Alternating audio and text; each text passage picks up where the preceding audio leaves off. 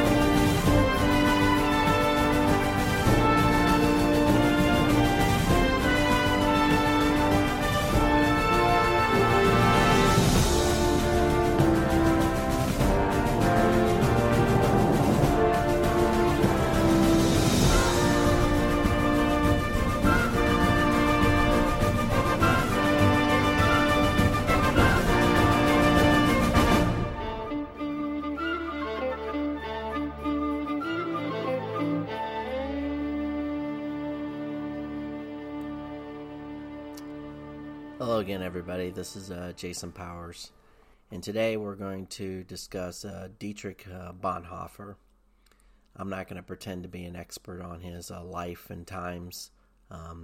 He lived during the early part of the 20th century.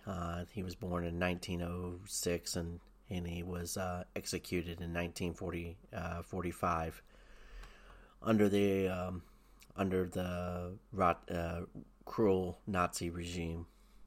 So we're going to read a letter that he wrote regarding, I guess you could say, humanity in a way. He was facing down he was a pastor, and he was a leader in the church of German church around the time that the Nazis came to power. So we're first going to read his letter, and then we'll further discuss his biography. Stupidity is a more dangerous enemy of the good than malice. One may protest against evil. It can be exposed, and if need be, prevented by use of force. Evil always carries within itself the germ of its own subversion, and that it leaves behind in human beings at least a sense of unease. Against stupidity we are defenseless. Neither protests nor use of force accomplish anything here. Reason falls on deaf ears. Facts that contradict one's prejudgment simply need not be believed. In such moments, the stupid person even becomes critical, and when facts are irrefutable, they just push aside as inconsequential, as incidental. In all this, the stupid person, in contrast to the malicious one, is utterly self-satisfied, and being easily irritated becomes dangerous by going on the attack. For that reason, greater caution is called for than with the malicious one. Never again will we try to persuade the stupid person with reasons, for it is senseless and dangerous. If we want to know how to get the better of stupidity, we must seek to understand its nature. This much is certain. That is, in essence, not an intellectual defect, but a human one. There are human beings who are remarkably agile in intellect, yet stupid, and others who are intellectually quite dull, yet anything but stupid. We discover this to our surprise in particular situations. The impression one gains is not so much that stupidity is a congenital defect, but that, under certain circumstances, people are made stupid, or that they allow this to happen to them.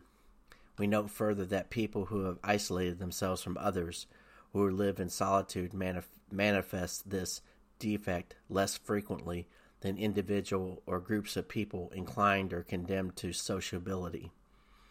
And so it would seem that stupidity is perhaps less a psychological than a sociological problem.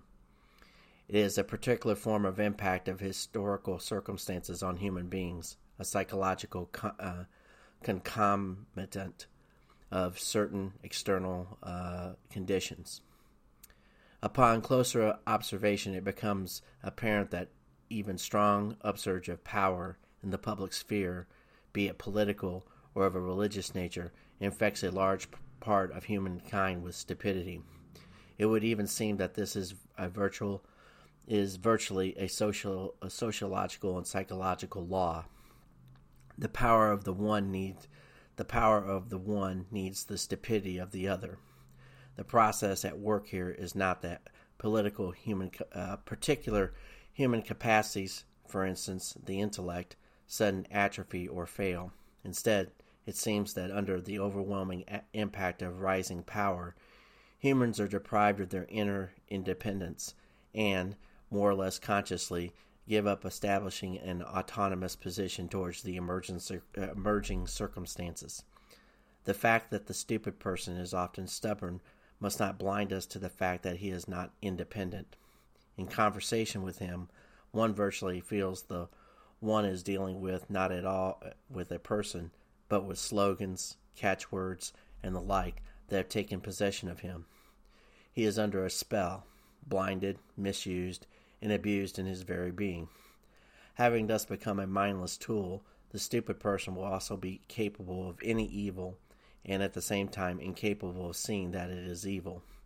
This is where the danger of diabolical misuse lurks, for it is in this that can once and for all destroy human beings.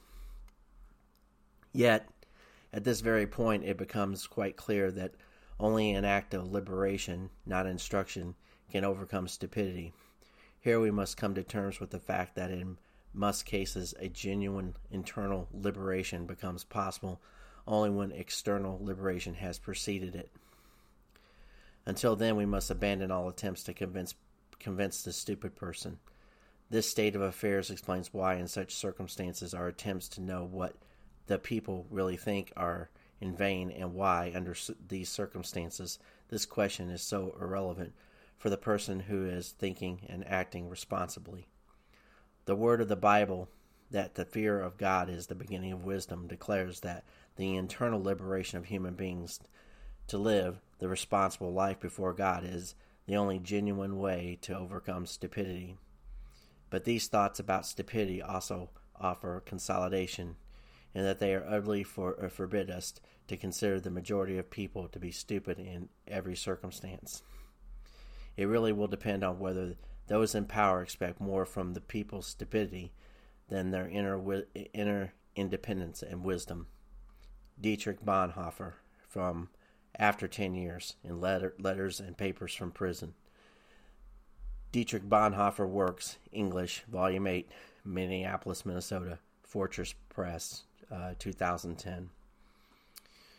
So, it's quite a letter and quite an insightful analysis of by Mr. Bonhoeffer.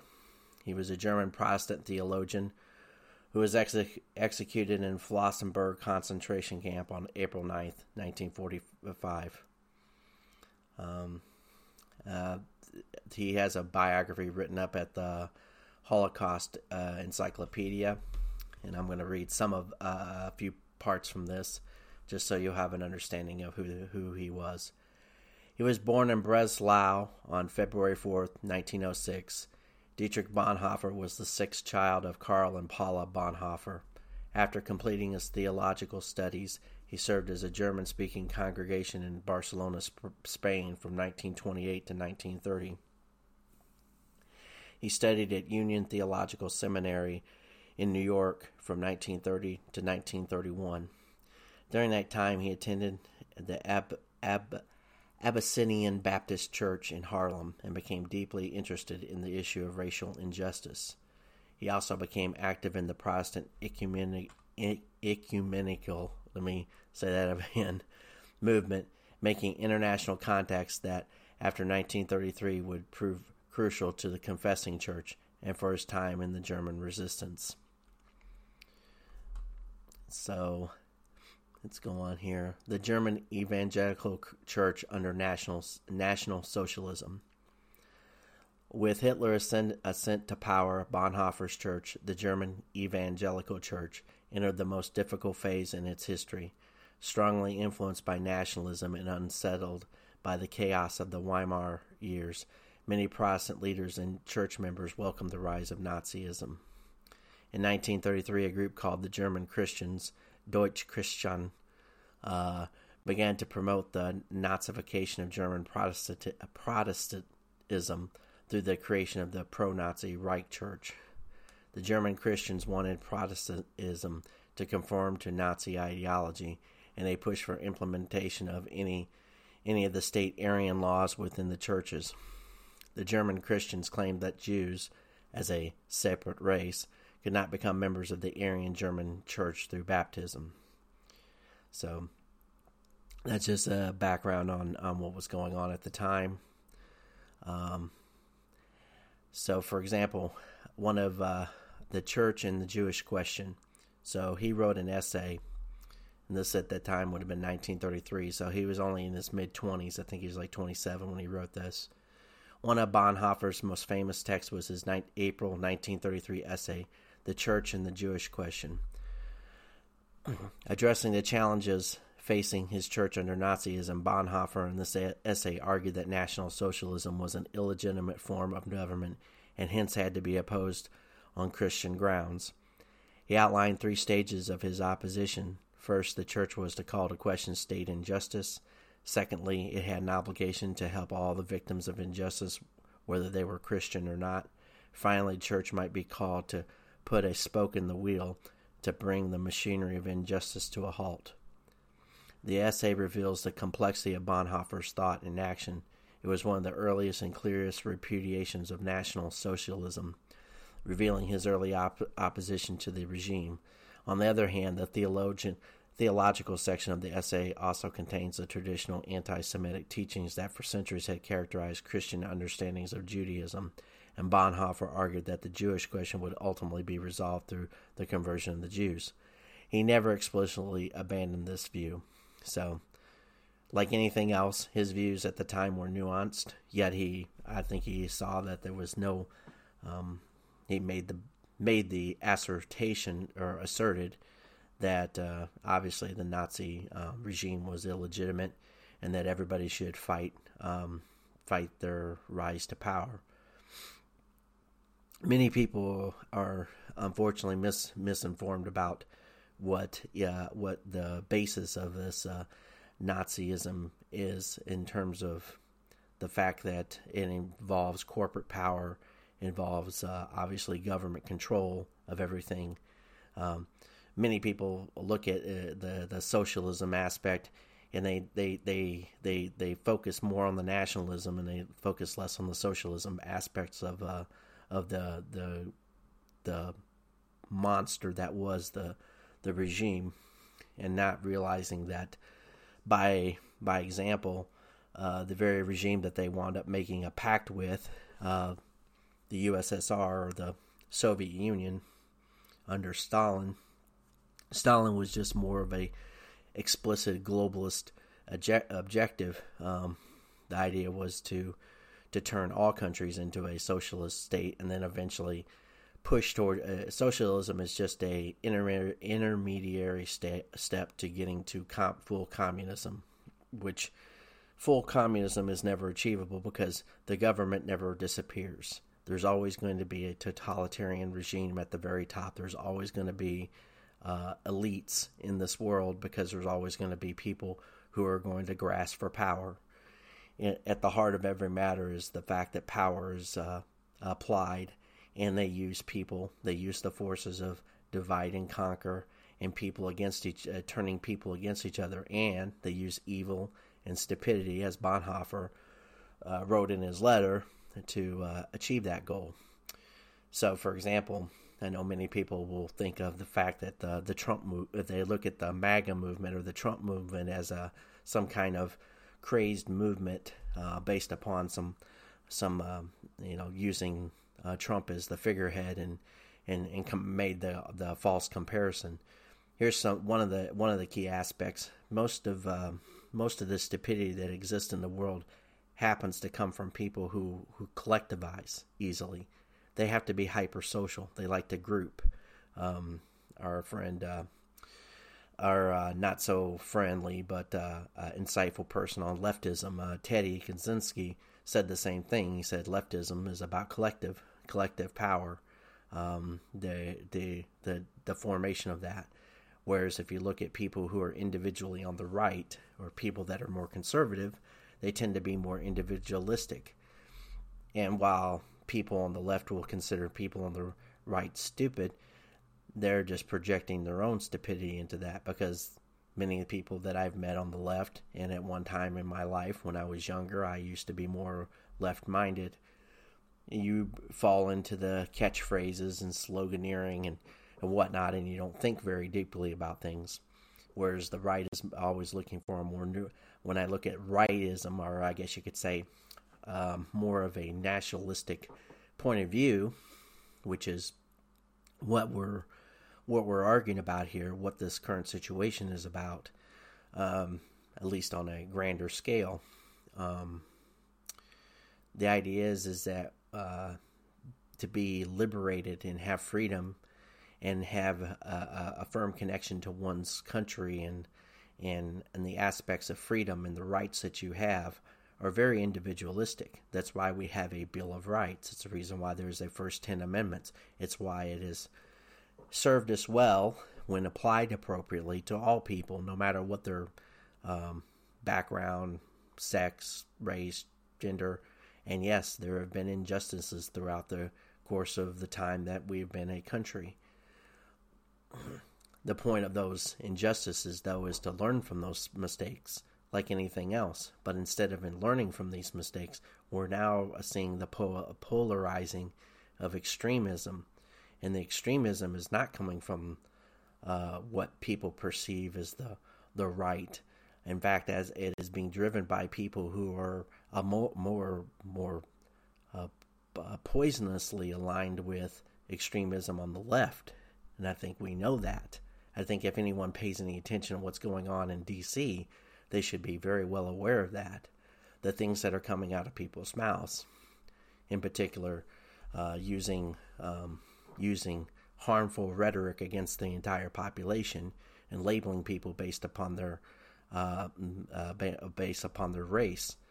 I find it repulsive that people like Nancy Pelosi can sit up there and throw out racism and use very loaded language to get what they want. It shows the level of their mentality. It shows a almost Hitler-esque type of point of view about things, and it's very dangerous. Somebody like Nancy Pelosi should be immediately censored for that, and she should be removed from office. She is not competent and she's not stable, and that's not even going to a president who has shown that he is incapable too. He is corrupted. He's inarticulate, considering his position. He shows an inability to answer questions. He shows lapses in judgment. He shows lapses in ability to finish his thoughts and sentences in a pre-scripted situation. It's one thing, like myself, to just, I'm talking about a very broad subject matter, and there's a great deal of information that needs to be digested and tried to encapsulate it into a podcast. So I'm not trying to get off the point here with our pastor Bonhoeffer, but he sensed these things, and so did others in Europe and other people who were in Germany, and he was a part of the resistance. So we'll move on to the next session, which is 1933 through 1940 in his life. Bonhoeffer's outspoken political opinions isolated him within his church, and throughout the 1930s, many of his activities were focused abroad. He reported regularly on events in Nazi Germany to ecumenical Protestant leaders in Europe and the United States. In September 1933, he attended the Ecumenical World Alliance meeting in Sofia, Bulgaria, where he spoke about the Jewish question, and the delegates passed a resolution condemning Nazi actions against the Jews. Bonhoeffer took a copy of the resolution to the German Council in Sofia to prove that Nazi policies were damaging Germany's image abroad. The leaders of the German Evangelical Church in Berlin demanded that he withdraw from the ecumenical activities. Bonhoeffer refused. From September 1933 to April 1935, Bonhoeffer served as a pastor to several German-speaking congregations in London, leading him to break with the official German church and joining the Confessing Church. In April 1935, Bonhoeffer returned to Germany, where the Confessing Church was under increasing pressure from the Gestapo. Most church leaders refused to openly oppose the Nazi regime and criticized their colleagues who did. As a result, more radical confessing Christians found themselves embattled on all sides. Bonhoeffer began to train young clergy at an illegal confessing church seminary, Finkelwalding, which was closed by the Gestapo in 1937. Bonhoeffer spent the next 2 years secretly traveling through eastern Germany to supervise his students, most of whom were working illegally in small parishes. The Gestapo banned him from Berlin in January 1938 and issued an order forbidding him from public speaking in September 1940. So, resistance activities. Bonhoeffer became informed about different German resistance plans in 1938 through his brother-in-law, Hans von Dohnanyi, Nanji. Yeah, I think that's the way it was. Dohnanyi. It's difficult words. So, who worked in the justice ministry and was one of the earliest opponents of the regime. In October 1940, Dohnanyi used his connections to help Bonhoeffer avoid military service, obtaining an assignment for him in the Office of the Military Intelligence. Led by Admiral Wilhelm Canaris, the Military Intelligence Office became the center of the German military resistance groups that eventually culminated in the July 20th, 1944 attempt to overthrow the regime. On behalf of the Military Intelligence Office, Bonhoeffer made several trips outside the Reich between 1941 and 1942, informing ecumenical contacts in Geneva and the Vatican of the resistance plans. The first deportations of the Berlin Jews to the east occurred on October 15, 1941. A few days later, Bonhoeffer and Friedrich Perls, a confessing church lawyer, wrote a memo giving details of the deportations. The memo was sent to foreign contacts as well as trusted German military officials in hope that it might move them to action. Bonhoeffer also became peripherally involved in Operation 7, a plan to get the Jews out of Germany by giving them papers as foreign agents. After the Gestapo uncovered the Operation 7 funds that had been sent abroad for the immigrants, Bonhoeffer and his brother-in-law, Hans von Dohnanyi, were arrested in April 1943. Bonhoeffer was initially charged with conspiring to rescue Jews, using his foreign travels for non-intelligence matters, and misusing his intelligence position to help confessing church pastors evade military service. After the failed July 20th, 1944 coup attempt, his connections to the broader resistance circles were uncovered, and he was moved to the Gestapo prison in Berlin. In February 1945, he was taken to Buchenwald, and in April moved to Flossenburg concentration camp. On April 9th, he was hanged with other conspirators. His brother Klaus Bonhoeffer was also executed for the resistance activities, as were his brother-in-law Hans and Rüdiger Schleicher. So, a reason why this is important is resistance and sacrifice is going to be needed in the forthcoming time frame. We are in a crisis that people really don't want to admit is happening. We have a crisis of government. We have a crisis of understanding the level of malevolence that we're feeling from DC. The fact that we're operating under a weak, at this point, a weak dictatorship. Recently rolled out was the COVID passport in New York, and there's been rumblings that they're trying to make this a nationwide thing, and they're using the power of the corporations that we have in this country to achieve that goal.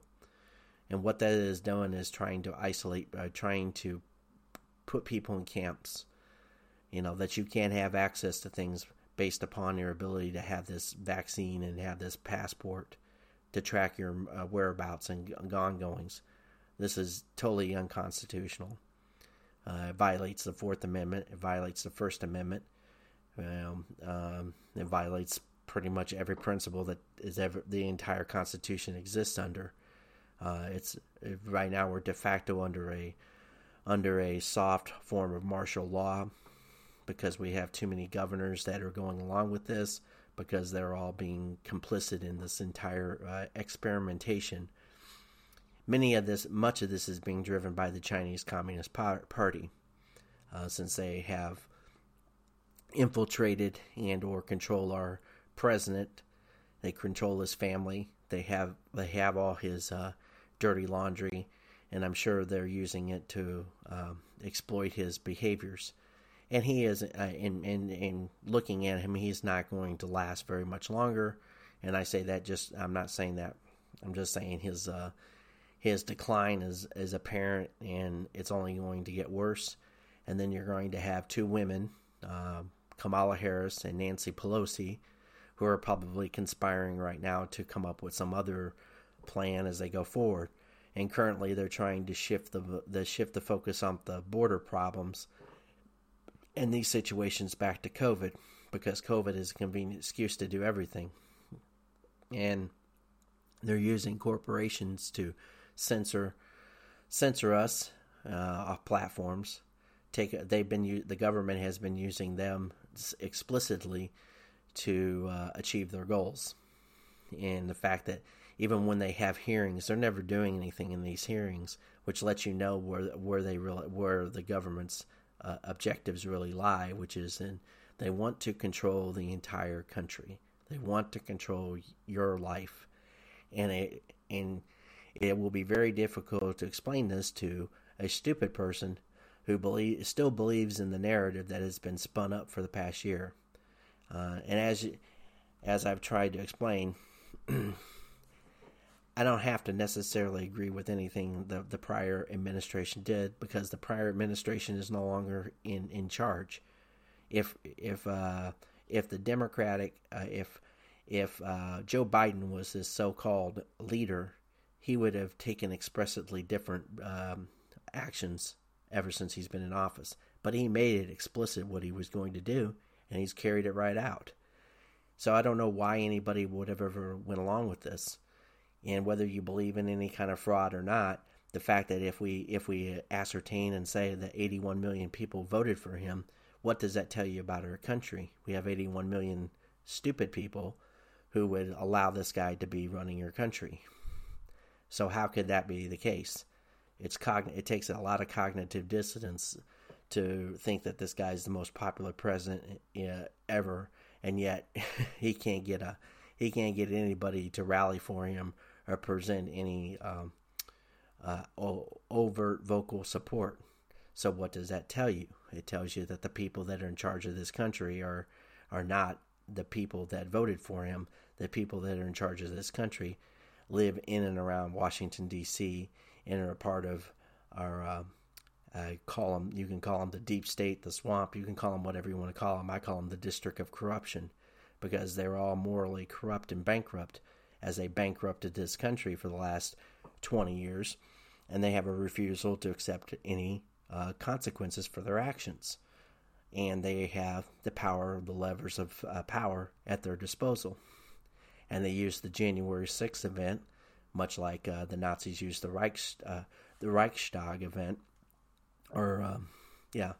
use that in the same manner to seize power, to seize control of all levers of the government, and to bring down the hammer on the rest of us, because they will never, ever, ever face the amount of evil that they're trying to incorporate into their plans on this country. They have taken over this country, and they're going to continue to take over this country. And I'm just saying it now because I feel this more and more every day. I've felt this for months. I've felt this since last year. I know when I'm being played. And, a good thing about my life is I've spent a lot of time alone. And so I've had to do a lot of thinking about survival. So I know that's a little bit off the course, and I think I'm going to leave it there for today. I think we can overcome this, but it's going to take a lot more people to wake up to the fact that these things are going on, and it's going to take a lot more than just people who were supportive of a certain political candidate. It's going to take people that detested that political candidate, but know that there's a greater message to be had here. If you think that things were bad under Trump, you have no idea what's coming, and you're not going to be prepared for it when it does happen. Right now, we are in the midst of a national crisis, and it needs to be expressed over and over again. Dietrich Bonhoeffer did that. He fought the Nazi regime for 12 years, and he wound up dying for it. Sacrifices are going to be made, and I hope people will remember the ones who made those sacrifices at any point during this time. Remember all the things that people do. They do it because they love their country. They love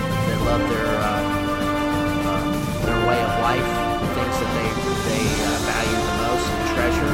You shouldn't besmirch somebody for wanting their life and their liberty and their ability to run their own life. So, with that, God bless America.